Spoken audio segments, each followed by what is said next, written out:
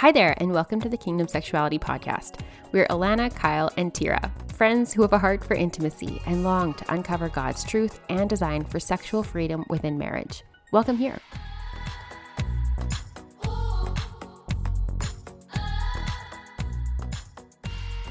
Hey there, welcome to another episode of the Kingdom Sexuality Podcast. Before we get into it, I just wanted to quickly tell you about this episode's sponsor, Merry Dance. So Merry Dance is an online sex toy shop. However, it's not your ordinary sex shop, as it's actually run by a Christian couple who value nudity-free and marriage-focused descriptions. You can use our code KingdomSexuality to get 10% off. Now, let's get into our episode. Today I have some super special guests, and if you've been listening for a while now, you'll have heard me reference every now and then things that I learned at this marriage workshop thing I went to, and that's actually where I got to meet Kim and Darlene Unrau. So maybe you guys can go into like a bit more depth of like who you are and why I have you guys talking about marriage today and why this is something that's like passionate for you guys. Three great questions. Sorry, start with the beginning. Yeah. No, who we are.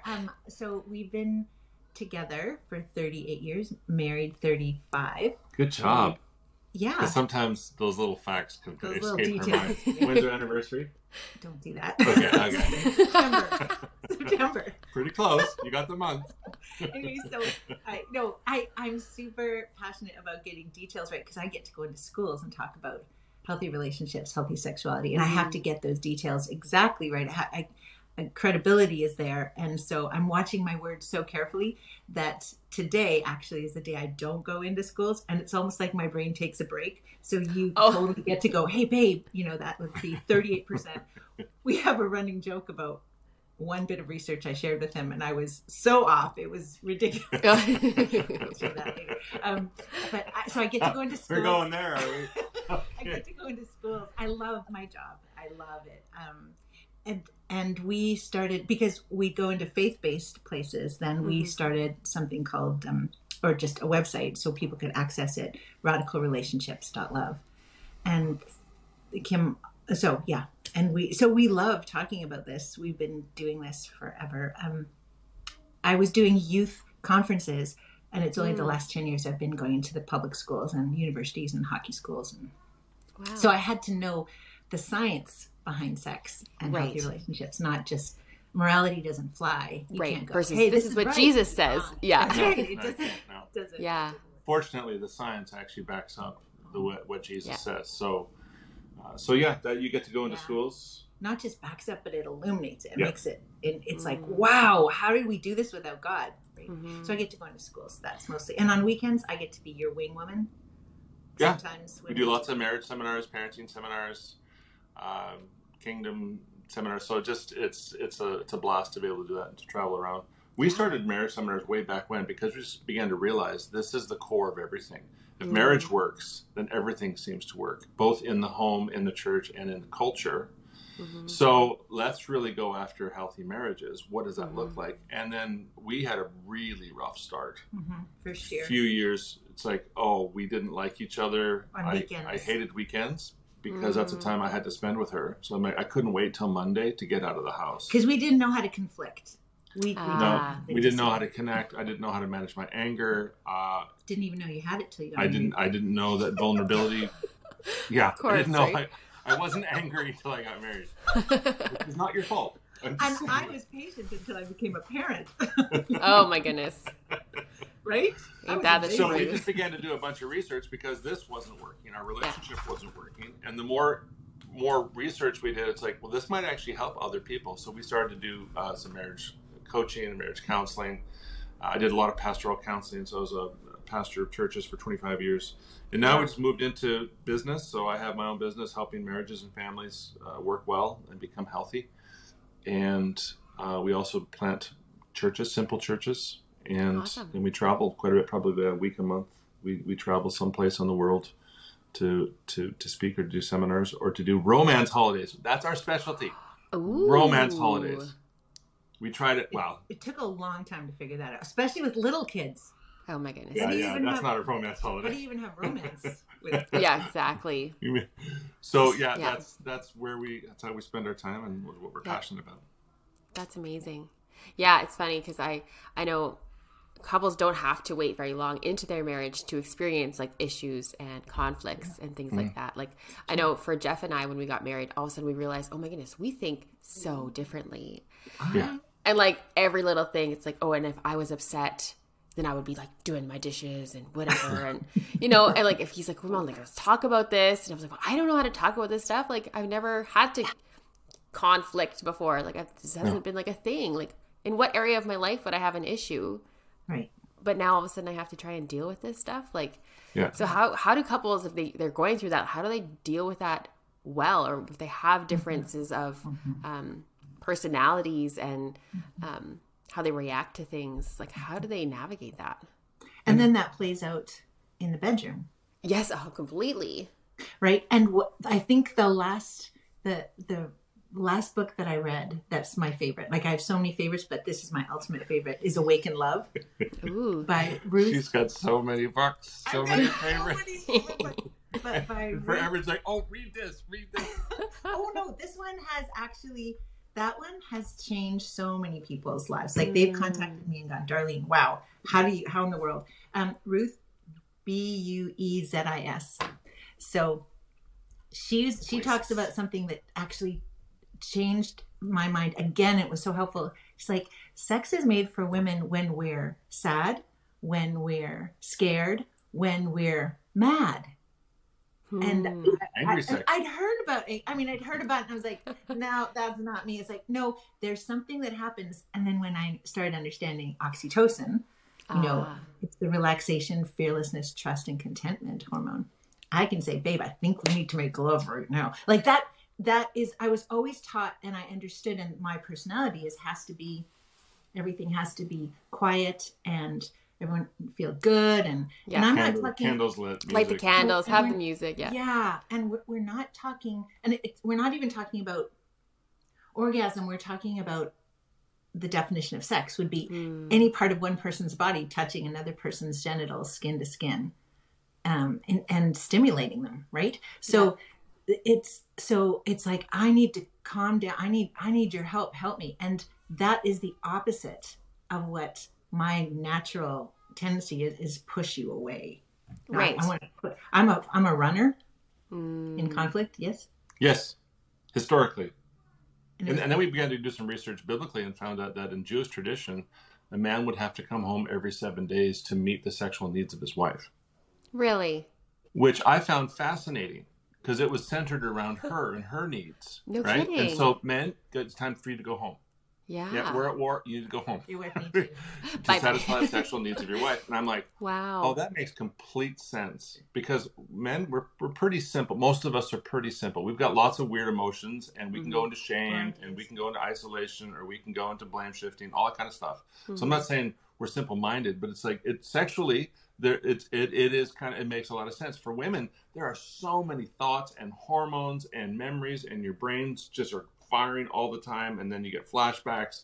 And so for a woman, she knows when she's available sexually. We don't have a clue.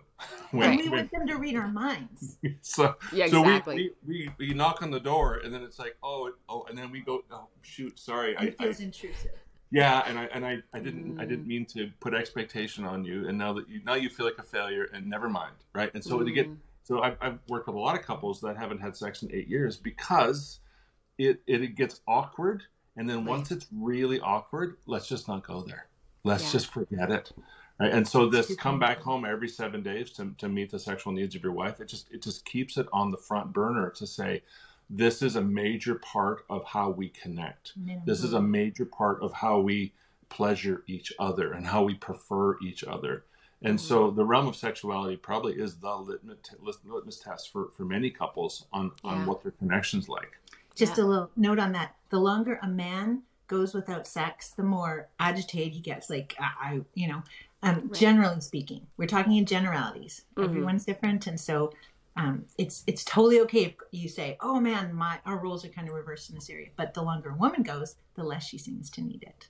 Yeah, that is generally very true. Speaking. Yeah. So if you can get a rhythm of some kind, and I know that there was a season that we had to schedule because we had kids. But or we're going through extreme crisis, and it just no one's feeling amorous when you're going through extreme crisis, right? So it's like we would look at each other and go, I think we need to make out and see where it goes, because I'm feeling either numb inside, or I'm in shock, or I'm whatever. And so can we just hold each other, and then can we kiss a bit and see where it goes? No pressure, no expectation. That's the big one.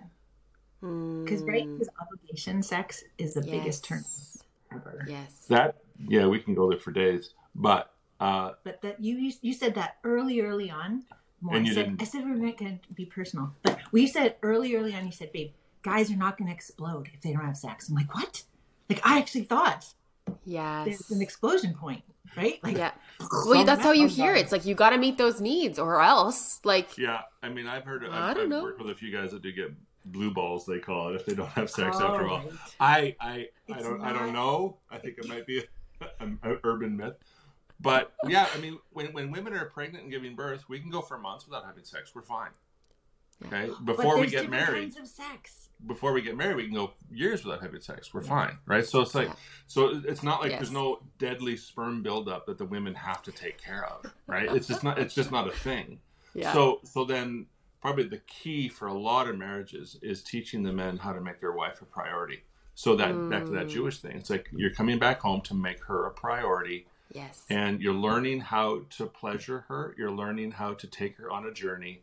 You're learning to affirm her and not say, okay, I'm going to do this for you, and then it will be my turn in the same session. If I can train guys to do anything, it's like, learn to have 30 minutes just for pleasuring your wife, and then you're done.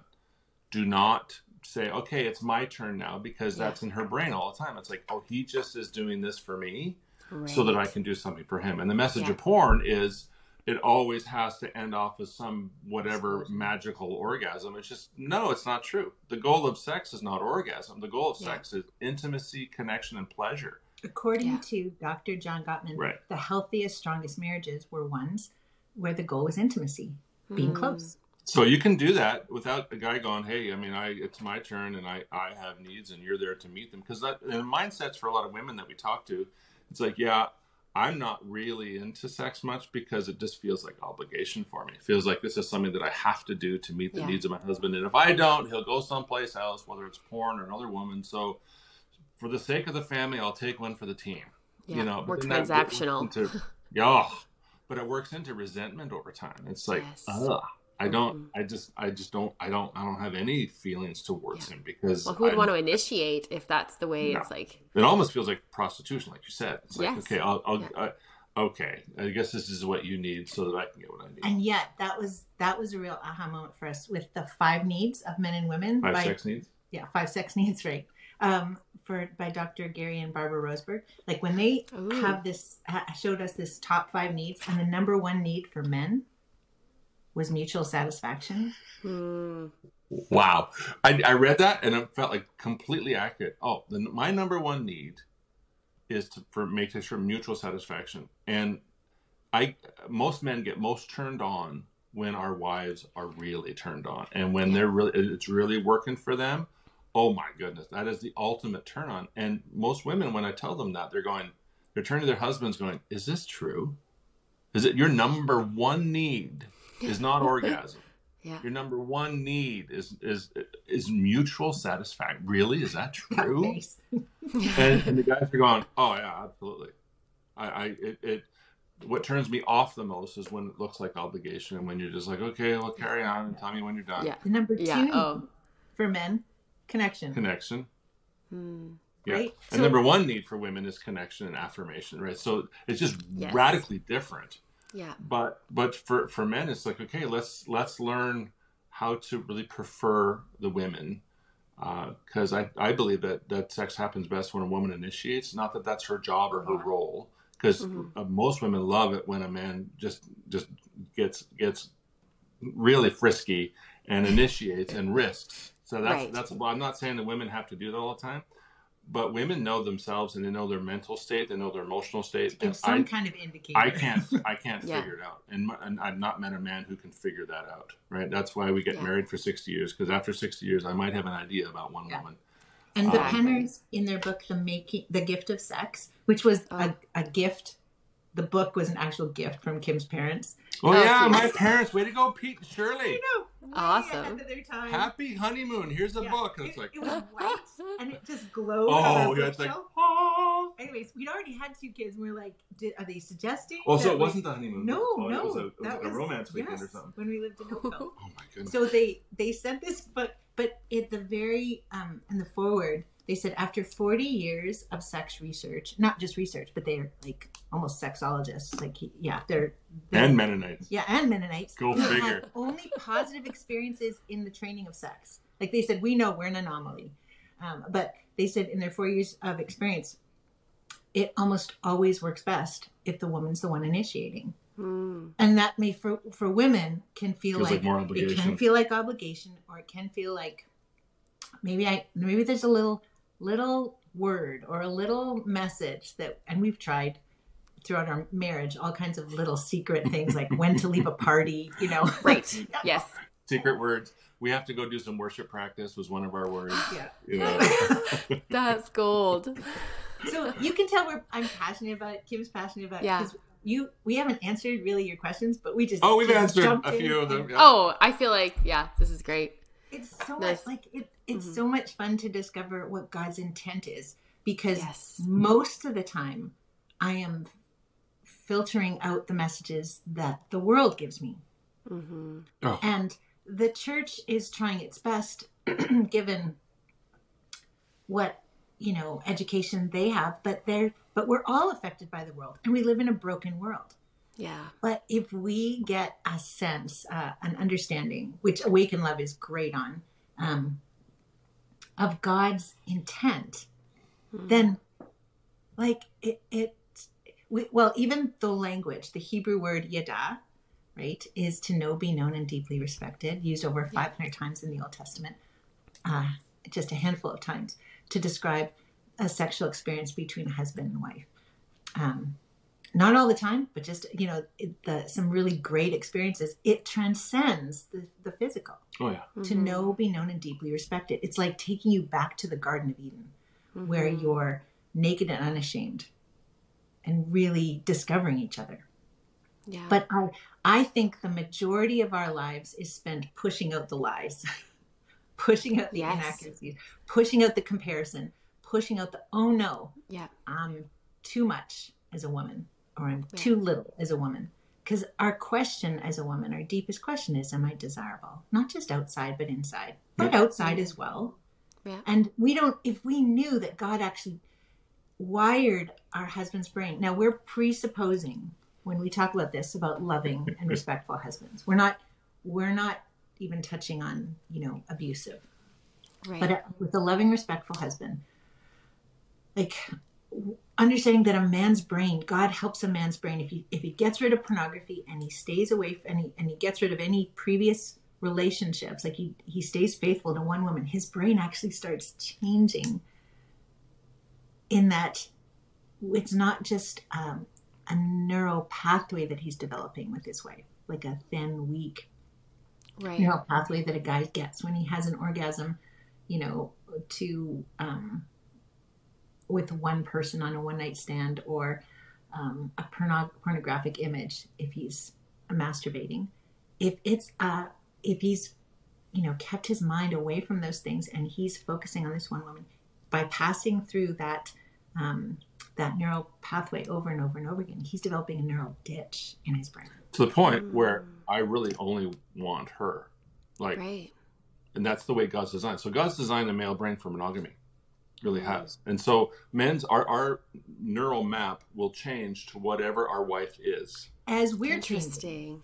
So if she gains weight, which she hasn't, but if she gains weight, my neural map will change to match hers. If she gets cracks around her eyes, my neural map, that's what my son called it, will transform. And so I'm actually drawn to her the way she is, not the 16 or 20 or 25-year-old version of her, but who she is right now. So if I go, hey babe, you know what, really, like maybe a little bit of this, and he's like, please don't. And it's not about money, although probably a little. No, we have a lot of money. It doesn't matter. Oh yeah. It's just like, okay. But the thing is, my brain map, my neural map is actually matching her, and that's God's design. And this has just been proven again and again and again. And there's Dr. Douglas Weiss does a lot of research on this out of Colorado Springs. And so when we heard about this, it's like, oh, and so she got more confident. It's like, oh, you're not wanting to trade me in on a younger model. Yeah. You're actually drawn to me. You want me, how I look now. Yeah. And I'm like, oh, absolutely. So I would say things. Me. You want to yeah. So I would say, you're more beautiful now than the day I married you. And she's like, no, you're just trying to be nice. You're just saying. And she resisted the affirmation because it didn't match the cultural message. Yeah. And when we've understood the brain science and going, oh, God has designed my brain to actually be convinced that she's more beautiful today than the day I married her. She's like, oh, this is not just some kind of delusion or you're just not wanting something. This is real. So, but the caveat. And so confidence goes up. Yeah. The caveat Doug Weiss gives, though, is lights on, eyes open. Oh, yeah. During sex, yeah. Because a man's brain will attach to whatever he's looking at during orgasm, whatever that is. So there's stories about cowboy boots, and I mean, we can go on and on, but because this guy came in Doug's office and said, I can't have sex with my cowboy boots on. And so they did a history. Like that. They did a history of masturbation and found that the guy was going back behind the barn to masturbate for 15 years. And all the time he was looking at cowboy boots. And so a man will become attached to whatever he's looking at during orgasm. I want to be attached to her. Yeah. So eyes open, lights on. Lights on, ladies. Which is hard. Lights on. Because you're going, baby. Or my body's changing. So I say compromise if you're feeling a little nervous. Candles. Dusk, dawn. Yeah. I don't know. Like this, because, but it's just, and then grab their face and go, okay, baby, look at me. Dig that ditch, baby. Right. Yeah. Interesting. Love that. I know it's like redefining beauty. Yes. It really is. Yeah. And I was working with a group of men in Nepal. We went to Nepal to do a healthy sexuality conference. A year after the earthquake. Yeah. And the whole country is very conservative regarding conversations. So they don't talk about sex at all. But they wanted to talk about this, even though they were still living in tents. So they were just realizing that the devices they were carrying around were sending messages to the culture, and they wondered what the kingdom had to say about sexuality. So we went over there, and a 3-day seminar, they were giddy the whole time. I mean, every time the word sex or penis, it's like, it was like one of those kind of things. It's like, excellent. This is where we belong. Yeah. And so finally I got the men alone. So there's 50 men in a room. And I'm like, you guys have been sitting here for 3 days. You must have some questions. So we're going to open it up. And then some bold guy in the back raised his hand and says, how do we get more sex? I'm like, okay, that's why you showed up to the seminar. And I said, how much do you want? He's like, well, how much can I have? It's like, well, it depends on how well you love your wife. And your definition of sex. Yeah. And he said, well, can I have it every week? And it's like, sure. Do you want more than that? And he's like, and the whole room is like, you can have more than that. It's like, oh yeah. For many couples that I work with, twice a day is not unreasonable. No, it's not rare. And you're like, the whole room just went quiet. It's like, really? It's like, oh yeah. If that's what you want, now let me tell you how to get there. And so everyone put their notebooks out, and they're like, just writing every moment. Edge of their seat. I said, first of all, there are 3 components to friendship. If you learn how to get friendship well, that's 70% of the game, according to research. So Dr. John Gottman realized that 70% of marital sexual satisfaction in marriage is dependent upon the quality. Men and women. Mm-hmm, it's dependent upon the quality of your friendship. And then he broke down friendship. Friendship is, I'm gonna rephrase his first 3 points out of his book, but the first one was, I know you. I have intimate understanding as to what's going on, what you're excited about, what you're afraid of, who you connect with, what works for you. I know you, and I pay attention, and I'm aware of what's going on in your world. Second was, I like you, and I affirm you all the time. I scan your world to see what's right with you, not what's wrong with you. And we have a 20-to-1 positive to negative ratio of statements. So it's just this rich environment of affirmation. And the third is like, you're my priority. More than anyone on the planet, you are my priority. And I show you, and I tell you, and if there's a conflict and you need my help, I'm going to say no to other people. I'm going to disappoint other people. So no, so I can be there for you. So if you can get those 3 and then learn how to prioritize her in the bedroom, you will have more sex, because she'll initiate it, because she'll feel intimately connected with you and want to be physically connected with you. A lot of men expect physical intimacy when there is no emotional intimacy, and it just doesn't work that way. It's not how God has designed the woman. And actually, it's not how God has designed the man, but we get confused. And so the whole room went, really? This works? Like, absolutely, right? So we've just seen so many couples start to really enjoy each other because the friendship starts to work, the intimacy emotionally starts to work, and then the physical intimacy becomes an expression of the emotional intimacy. So how does it work? Like, so sorry, like say there's a couple and they're wanting this, or like a woman's listening right now and she's like, yes, like you talking about, you know, feeling seen and, you know, feeling affirmed. Like I want that, but how do I request that of my husband without seeming like a nag? Like I want you to compliment me more. Like how do you ask for that in a way that's healthy? Well, there's a startup that you can do. It's like, when's the last time you affirmed me? I read this book that the top 3 things, and you're not. And I when have we gone on a date? I'm sick and tired. And my friend down the road went on a date, and I don't know what's wrong. And all of a sudden, the walls go up and the grenades come out. Right. So that's not the way to start it up. If you want more of something, your most powerful tool will be to affirm the one time he did that this year. Okay. So if you want more of something, affirm it. So it's like, you know, when you came home and just gave me that hug last week, I cannot tell you how much that meant to me. That's a game changer. Or when you wrote me that Valentine's card back in 2003, that was just the world to me. I mean, I still have that. I have that in my drawer. This Valentine's, can I get another one from you? And it's not like you haven't written me a card in 19 years. It's like, I remember when you did this, and that meant the world to me. Can I ask you to do something like that again? And so whatever I affirm grows. Mm-hmm. And so for women or for men, if you're like, man, I just poked you in the head. It is imperative to say, okay, what is it that I actually want? And then I'm going to start to affirm, even when they do it on a scale of 2 out of 10. Mm-hmm. It's like, that was pathetic. It's like, no, affirm it. Thank you. Anything in that direction really works for me. And then there's no walls, there's no grenades, and you get to grow in the direction that you really want to see happen. Gottman has actually, in his book, 7 Principles, the first couple chapters have lots of great different exercises. And I hate calling them exercises because I just want to wash my mouth out with chocolate when I hear that one. But they are like little games or things you can, little fill in the blanks that you can do on dates. So if you want to create a more rich environment of even getting to know each other, there's a game called Love Maps. So you can, do a competition about how much you know about each other. And the choice to not get offended is a choice. Right. Because we all have sensitivities. Mm-hmm. Yeah. Some of mine were the size of Texas when we got married. Like, I could get offended so quickly about some things. I thought, this is crazy. He's not trying to hurt me. Sure feels like it. Sure feels like he wants to.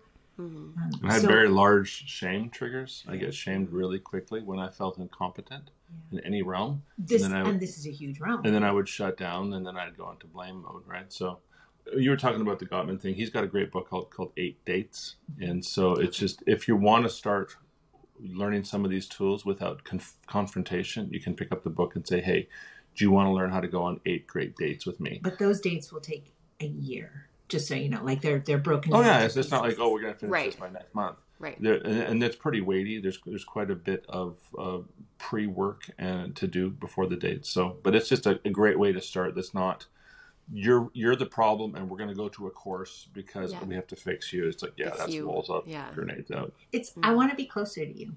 Mm-hmm. I want to. This is my goal, and I'm going to take responsibility for my part. And I think that the women that I've worked with, and me, I've worked with me for a long time. Yes, we have. I tend to want them to just know. And it's the oldest joke in the world, right? You should read my mind. But there was a feeling when we were dating that he was reading my mind. And he did get me more than anybody else in the world. And so that should continue. Like, Why can't we go back to dating? I bought you an outfit when we were dating. The And guts I sent it to California where she was going to school. And it was a perfect outfit and it fit. Perfectly. 15 years later, I bought her 8 outfits for Christmas. None of them worked. They all got taken back. Pete's Well, it's okay. So it's like, and so I go into shame and I'm like, forget it. Right. I'm done buying gifts, right? Yeah. And she's like, yeah. I love receiving gifts from you. You used to be so good at this. I'm like, well, something happened. Well, and a lot's happening. That whole remembering how it felt to feel in love is helpful to remember. I wanted to talk more about our sponsor today, Merry Dance. Like I mentioned earlier, they are a Christian sex toy shop that understands the importance of intimacy within the bounds of marriage. When you visit their site, you'll find all of the toys displayed there without nudity and with informative descriptions with marriage in mind. One of our favorite perks of Merry Dance is their vibrator pilot program. If you choose one of the vibrators that's a part of the program, you will get to try it for 60 days. And if it's not for you, they actually refund your credit card, including the shipping, with absolutely no questions asked, and you get to keep the vibrator. So this is a great place to start shopping for toys if you've never tried one before. Remember, you can use our code Kingdom Sexuality for 10% off your purchase. Okay, let's get back to the episode. Okay, so I'll just go into some of the science that I teach. One is infatuation. Not every couple, not every happily married couple has been infatuated, but that infatuation can last up to 6 to 8 months. It's a documented brain state. 12 parts of the brain gets a chemical wash within 1/5 of a second. It's possible. Men tend to fall in love more at first sight than women do. There's a story there. Oh my goodness. But the Love is Blind season, that's that. Yeah, you don't see faults. No, and that person is, even their imperfections are adorable. Like the way they eat that apple, isn't it so sexy? And your friends are like, that is like a monkey on a cupcake. That is just like, who eats like that? Or her giggle's so adorable. That's a cackle, buddy. It's a cackle. Like they're not hearing it. Right. That's infatuation. And that's like the old saying that it's easy to fall in love. It's keeping the love going. And so that's a kind of love. But if somebody wants to go back to that, you're gonna have to find somebody new every 6 to 8 months. And you can. Right. You see people who do that. Well, people have fallen in love with falling in love. And so they just repeat, they catch somebody and then they get bored and then they kind of move on because I need to feel that again. Yeah. Catch and release. release. Because it feels great. You feel, it's called the cloud 9 effect for real. And in marriage, we often touch infatuation, but the first experience of infatuation is really heady. I mean, it's powerful stuff. But the goal in marriage is like, okay, how do we actually create a safe place where I'm known and loved and cheered? And then every once in a while we sprinkle in some infatuation. It's like, wow, this was a great moment. It's not just around sex, but it could be around a great conversation or when you do something or when you make a difference or you have a great conversation and you're just hitting it or it's really funny. Or when he wears a suit. Really? I think I should go put a suit on. I just have an urge to wear a suit. No, there's these different moments of, but it will, maybe somebody wants to say, hey, that's not my experience, but from the research, it actually, your brain goes into like a red hot state. During the first 6 to 8 months. During the first 6 to 8 months. Up to. It could, maybe your infatuation lasted a week, Or a moment. Right. But then it moves to, if it stays, like if you continue in the relationship and it's a healthy one or you decide it's worth it, it goes down to a yellow, like a golden instead of a red. It's a real thing. And so that takes some of the pressure off of we have to get back to that. Right. That's not or I want to feel towards you what I felt while we were dating. Now the ways to add to bring that closer, so that deep connection is through, like we're just at the cusp of learning about oxytocin and vasopressin and even dopamine. But dopamine is the feel-good hormone. It just says, do it again. I like that.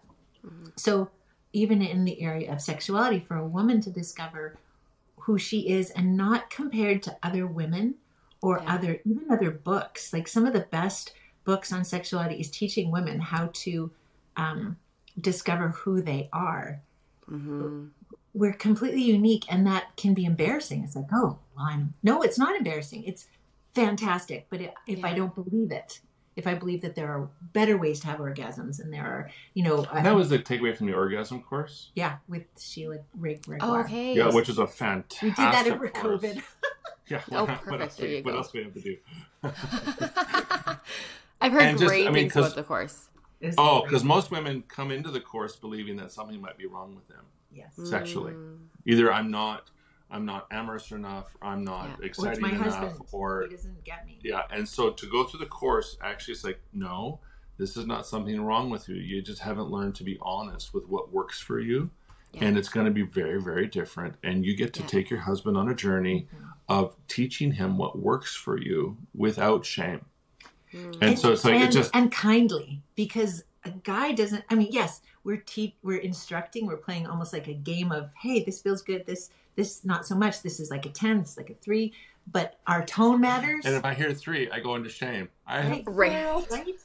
So you got your own unique dance with each other. But watching something like that together, we've suggested that to so many people so they could open up the conversation and take away the shame of it. Yeah. So that was really helpful. Yeah. That is so true, especially with purity culture, like having gone through that and the whole, sex is bad and dirty and don't do it, don't look down there, don't touch down there. For a woman to then get married and she's like, well, how am I supposed to know what feels good? I have no idea. Yeah. Yeah. Absolutely. And I don't think we've done a great job of older women teaching the younger women.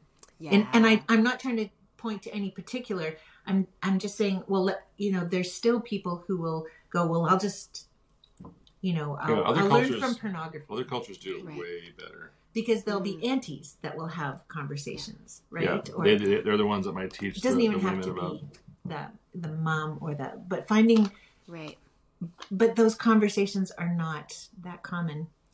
But the ways to actually bond are emotionally and physically. And oxytocin is also the as I mentioned, relaxation, fearlessness, trust, contentment hormone that is a bond, and it's called a superglue hormone by neuroscientists. So again, part of the health for a lot of women and men is coming to even write down some of their lies that they believed, or walk through some of the shame that they have of the choices they made in the past, either because they were like, no, I'm going to do this my way, or because they just didn't know, or because things that were forced on them that they didn't want. So those pieces, those can wreak havoc. But when somebody experienced forced sexual activity, you're not going to experience oxytocin. You're not getting the bonding. No, it's trauma. Right. And so that's a very different feeling. But if it was mutual, and you were interested, then you have a bond with somebody else. It's a real thing, which is why Scripture talks about purity and not meant to ever be in a shame way. But God has a dream for us to be bonded to one person. And when I discovered about the oxytocin stuff, because women receive 10 to 100 times the amount of oxytocin during sex than a man does. So her hormones are going wild during sex, and she feels completely bonded to whoever she just slept with. Even if it's a one-night stand, she feels very bonded, and she's walking into school the next day going, where is he, and how are we, and what are we, and all that kind of stuff. So when I learned all this kind of stuff, I realized that even after sex, she is looking for connection and bonding. And if I just leave the room and go, that was great, she's like, can we, and I'm like, and so it's like, what love looks like for you right now is some more cuddles, some more kisses, and lots of words. Lots of words, right? Which not all guys can do during sex. Oh, our language center turns off during orgasm. Like, we got no words, right? But afterwards we can have words. And so I've talked to a lot of couples where she's like, yeah, it just feels like he just used me and left me. It's like, well, that's because her oxytocin is kicking in, and she needs the cuddle and connection, because that's just her whole, not just her body's vulnerable, her emotions are vulnerable. Are we okay? Do you love me? Do you find me pretty? Am I desirable? Are you satisfied? Yeah. Did that work? I mean, so it's just learning all that for a lot of couples have helped them to learn how to connect even really well after intercourse. The 20-second cuddle, in fact, there's lots of studies on this about how you get oxytocin. Women get oxytocin with the 20-second cuddle. And it's Or a good conversation. Well, or chocolate. No, but the 22nd title has been more. studied over and over and over again. Yes. And it's called a values neutral hormone because it gives you a sense of connection, whether or not that person's trustworthy. Right. You just start trusting them. And yeah, you're right. It's 10 to 100 times more with emotional connection. Oh, yeah. And again, asking for what we want, like, could you listen for 10 minutes? I'm not looking for a solution right now, but just listen for 10 minutes. And if we can view, I really hate the word foreplay. I think it should be just thrown out. I think it's like, because it looks like it's the preamble to the real thing. Yeah. Yes. No, that's the real thing. This is the opening so, act. So even to teach couples, it's like, hey, have bed play for sex play for 20 minutes. Nobody has an orgasm, and then go to sleep. And like, really? It's like, oh yeah, because the goal of sex is what? Intimacy, connection, and pleasure. And you just had that, so you just had sex. Well done. It's like, well, no one had an orgasm. It's like, no, that's Hollywood. That's porn. You don't. I mean, orgasm's great, but that's not the goal. And so as soon as you take that off the table, couples can start by going, oh, so we can just have a 20-minute session of pleasuring each other, being honest, that works, that doesn't work, and then we can just hug for, is that okay? It's like, oh, that's fantastic, well done. And then the orgasm can be kicked in later if you want to. And a lot of times, this is a tricky thing to always say, but consistently, if two people can get vulnerable and loving, and it's the intercourse or the orgasm, in whichever way people choose to have it, can just, it ends up happening because they're so turned on. Yeah. Like women get turned on with a long kiss, but are we, a 6-second kiss. The man's actually transferring testosterone. And only 25% of women actually have an orgasm through intercourse. And so that's not really, for 75% of women, it's like, it's not their favorite thing. It's not the most pleasurable. Intercourse alone, right? And so it's like, so learning these kind of things, it's like, oh, that takes some of the pressure off, and it takes us like, no, the star at the top of the tree is not orgasm. That's not that's not it. Yeah. it's connection, intimacy, pleasure. That's the goal. And so when you shift it to something that's really healthy, then the whole realm becomes alive. I do think that it is important to have the ongoing conversations between couples of what's my favorite thing that we do, because it's going to change, right? Yes. And women, we are mysteries to ourselves. Yes. To ourselves, we're ongoing. What we like in the morning is not necessarily what we like in the afternoon. So we get to say, I'm really loving this in this season, and this is your favorite thing. Great. Doug Weiss talks about a garden you're planting, right? Something that you both agree with. You get a lot, live in that part of the garden. Something that one of you loves and the other one's okay with, but doesn't love. Happens every once in a while, and you get to ask for that, and vice versa. And there's one corner of the garden that you go, no, we're not doing that. Yep. Just both of us feel really like, I don't care if people talk about it. And for, for some people, there's different kinds of sexual pleasure that is associated with different things. Like, I know that there's certain movies that we were affected by growing up. We watched certain things and we went, oh, that's what prostitutes do. Right. So again, you're having to renew the mind. Yeah. Go, Father, this is my assumption. And now I want to clear that out. I want to confess that there's been things that have impacted me more than you. And I want to have the mind of Christ in this. You created this. I believe you created sex for many things, but one is worship and one's warfare. Like it keeps two people together over and over again, that bonding. That'll preach the warfare one. Yeah. And so when you're going through really it's a great way to resist the enemy. Yeah. Say, I am not going to let the enemy get in between us. Making love. There's no way. Yeah. And even the language, like some people don't like the word and not, there's different kinds of terms that people use. And some people kind of love grabbing, they call it dirty words. And others are like, you know what, can we just call it making love? Because that actually draws me quicker. So there's, you have a unique, each marriage is unique. And you get to talk about what you love and ask for more of that. Yeah. Yeah. No, that's awesome. So we talked about a little while ago, like being in the thick of like kids and having families, and you're like, how am I supposed to have time for this when, you know, I'm busy giving myself to my child all day long? How on earth am I supposed to then try and make space to give myself to my spouse? Did you guys go through seasons where that was a struggle for you guys, or how would you find how was navigating that? We the level of display of affection is quite important. I always assumed that keep it all for the bedroom, keep it all behind closed doors. Right. Then I ran into a guy in Toronto. We were doing some discipleship, and we were doing premarital counseling with them. Yeah, and we went in a men's circle, and that day we were talking about pornography and what's that like for you. And the room was confessing, and pretty much every guy in the room was confessing. It's a bit of a struggle, and this is how I'm managing it. And then one guy goes, "Yeah, it's not a struggle for me at all." And the whole room went, What? Why? He said, "I think it's because I saw pretty dramatic displays of affection between my parents, not in an inappropriate way, but they would make out like in the kitchen during, like, while they're making food, like definition of make out, long kisses, and hand roam. You know, it's just not. I mean, and they were like, and we learned not to make fun of it, because they were like, hey, this is really important. You know, it's like this family does well because we're doing well. And then he goes, oftentimes when we were watching a movie or whatever, in the middle of the movie, my parents would get up and go, okay, guys, you go ahead and finish the movie. We're going to go upstairs and make out for a while. And he goes, I said, was that awkward for you? Because if my parents did that when I was 12 or whatever, I would like... But it was normal from childhood. It was normal because they did it from when the kids were young.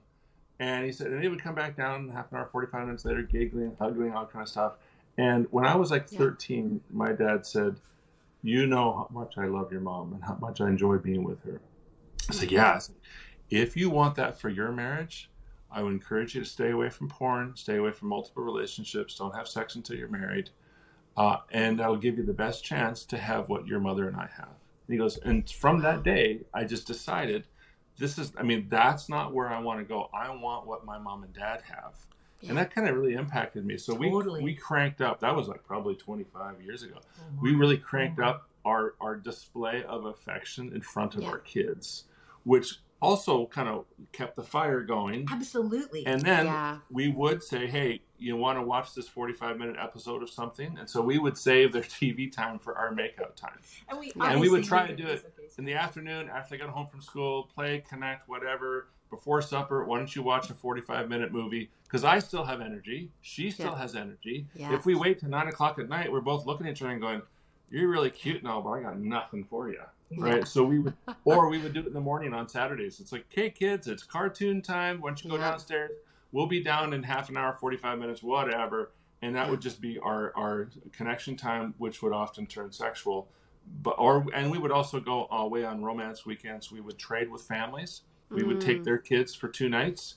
And then later on that month, they would take our kids for 2 nights. And it would be a romance without pressure and expectation. This is not a sex weekend. We're going to connect. We're going to connect. We're going to talk. And usually we would have some things to conflict about because it had simmered and we hadn't dealt with it because we were so busy. So we'd have a fight on the way there, and then we'd have makeup sex, right? And so there you go. We did a lot of romance weekends before we figured out how to do romance weeks. We did. I prefer romance weeks. We did put a little hook and eye on our door, so the kids wouldn't walk in. Oh, right. Like little things like that. Locks. And louder music in the room. But I would say that there's a level of parenting is such a precious time and is such a soul-sucking time because you are, and I don't mean it's so great, but you are so exhausted when they're little, and as they get older, you're emotionally exhausted. Never mind all the other things you have juggling in your life, but that you want to make the most of these opportunities with them. With teenagers, you're trying to find any time that they're actually available and open.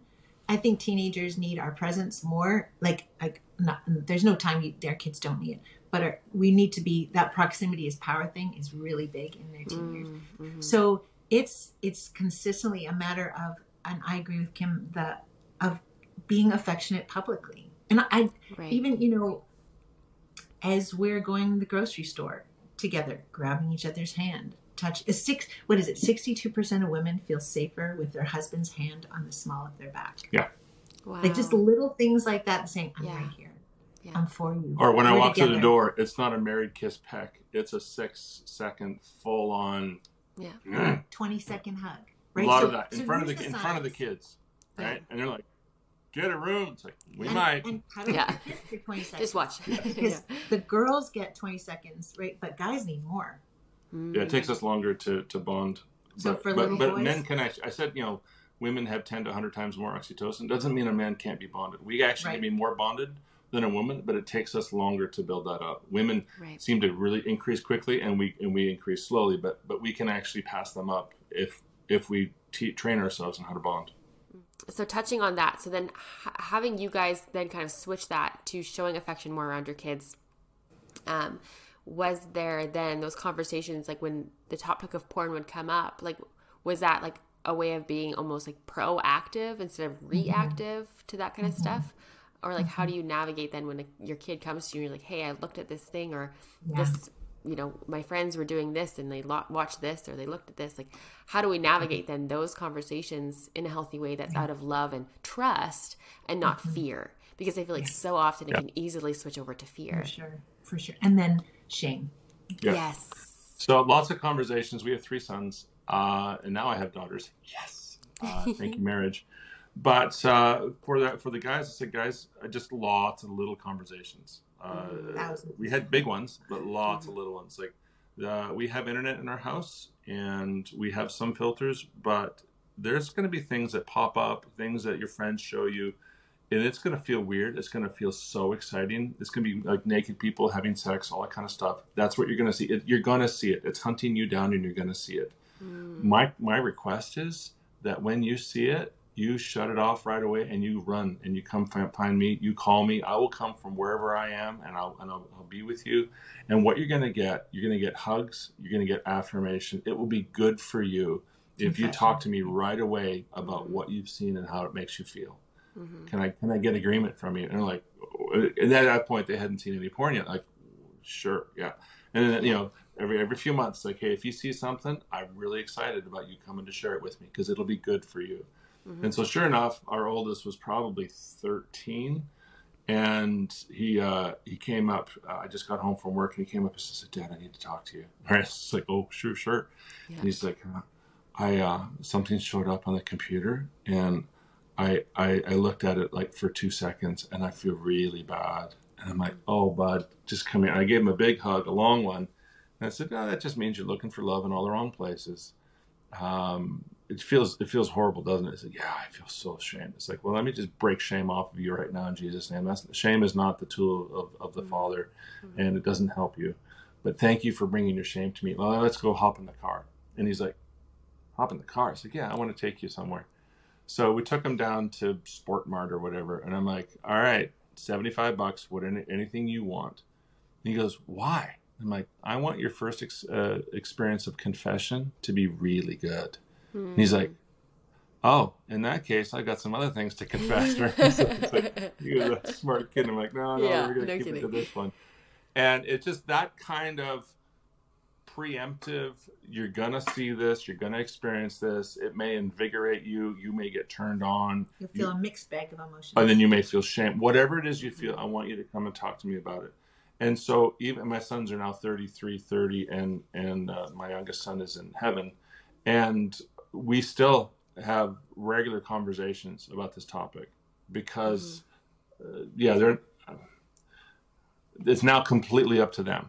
I don't, there's no pressure for me. There's no, as your dad, I'm going to, it's like, hey, if you've got a lot of friends you want to talk to about this, great. If you want to talk to about me, great. And we still do. And so it's just that regular connection that makes it not feel weird. Now, I when I was 9, I got a book shoved underneath my door. A doctor talks to 9-year-olds, and I don't think I ever opened it. That was the entirety of, and then we went to some parked by a river, and the question was asked, do you have any questions? And it's like, no, I don't. So I didn't have this. But I began to realize what would I want, right, as a 12-year-old, as a 14-year-old, as a 16-year-old. What would I want? And I wouldn't want shame, and I wouldn't want fear, and I wouldn't want, if you do, then your marriage is going to suck. I wouldn't. Yeah. No, I wouldn't want that. I'd want somebody to walk beside me with compassion, with understanding, but with some truth as to what really might work. I want a great marriage. Mm-hmm. I mean, when I was 13, I don't think I wanted marriage at all. But as I grew, it's like, if I get married, I want a great marriage. And girls are weird at because we had taught them about the two different kinds of brains, right? The neural pathways and the neural ditch. Yeah. And then, so just ongoing conversations and being there for them. And so we've had hundreds and hundreds of conversations around sexuality, around porn. They both asked us to do their premarital counseling. So that was a weird, lovely. I was so honored to do the premarital counseling for my kids, right? So it's like to actually sit to talk about sexuality, right? Yeah. And we've had 100 conversations already, but that was, let's bring this into the light, because the enemy operates in darkness. Yes. So if we can bring it into the light, that's where love can get at it. That's where truth can get at it. And once you have love and truth, fear and lies are gone. And and so you disengage the power of the enemy and engage the power of the Holy Spirit, and it gets really healthy. For parents of little ones, I always encourage them to grab a book, Good Pictures, Bad Pictures. Yeah. It's my favorite. There's one for 6 to 12-year-olds and one for 2 to 6-year-olds. And it just creates these confident kids, not fearful, but when they see porn, they know what to do.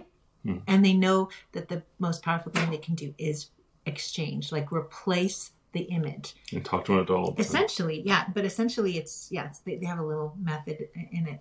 And essentially it is scriptural. You're renewing your mind. Yes.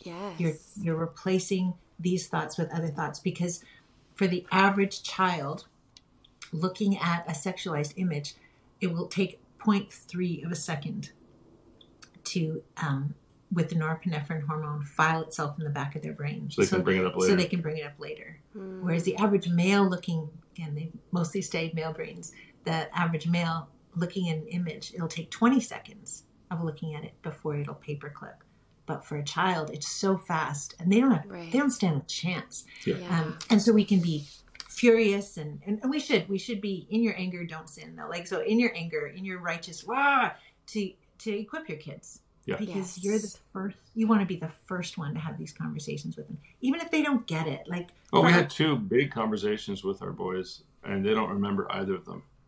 Like, this is birds and the bees, this is the sex talk, right? Yeah. And I'm like, we're ready for it. So even like 4 or 5 years after, I was like, do you remember we've already had this conversation 2 times? Like, have we? It's like, yeah, in the hammock over by the Hamahana. I was like, we did? It's like, oh yeah. Right. So there, I mean, it just. So I didn't want to rob my kids of some innocence, but I realized that if they're not ready or not there, it just kind of goes over their head and it becomes something that's it, So it's like, okay. And then one day it actually sunk in. They're like, that's what happens between men and women? And they looked at her weird. It's like, they came home. They were off in the truck. And then came back home, and as the kids walked in, they were looking at me so weird. I was like, honey, what? He goes, they got it. They got it. They understand. I'm like, you should have told me. How am I? I would have put a bag on. I told him to put an extra robe and 3 robes. And it must be.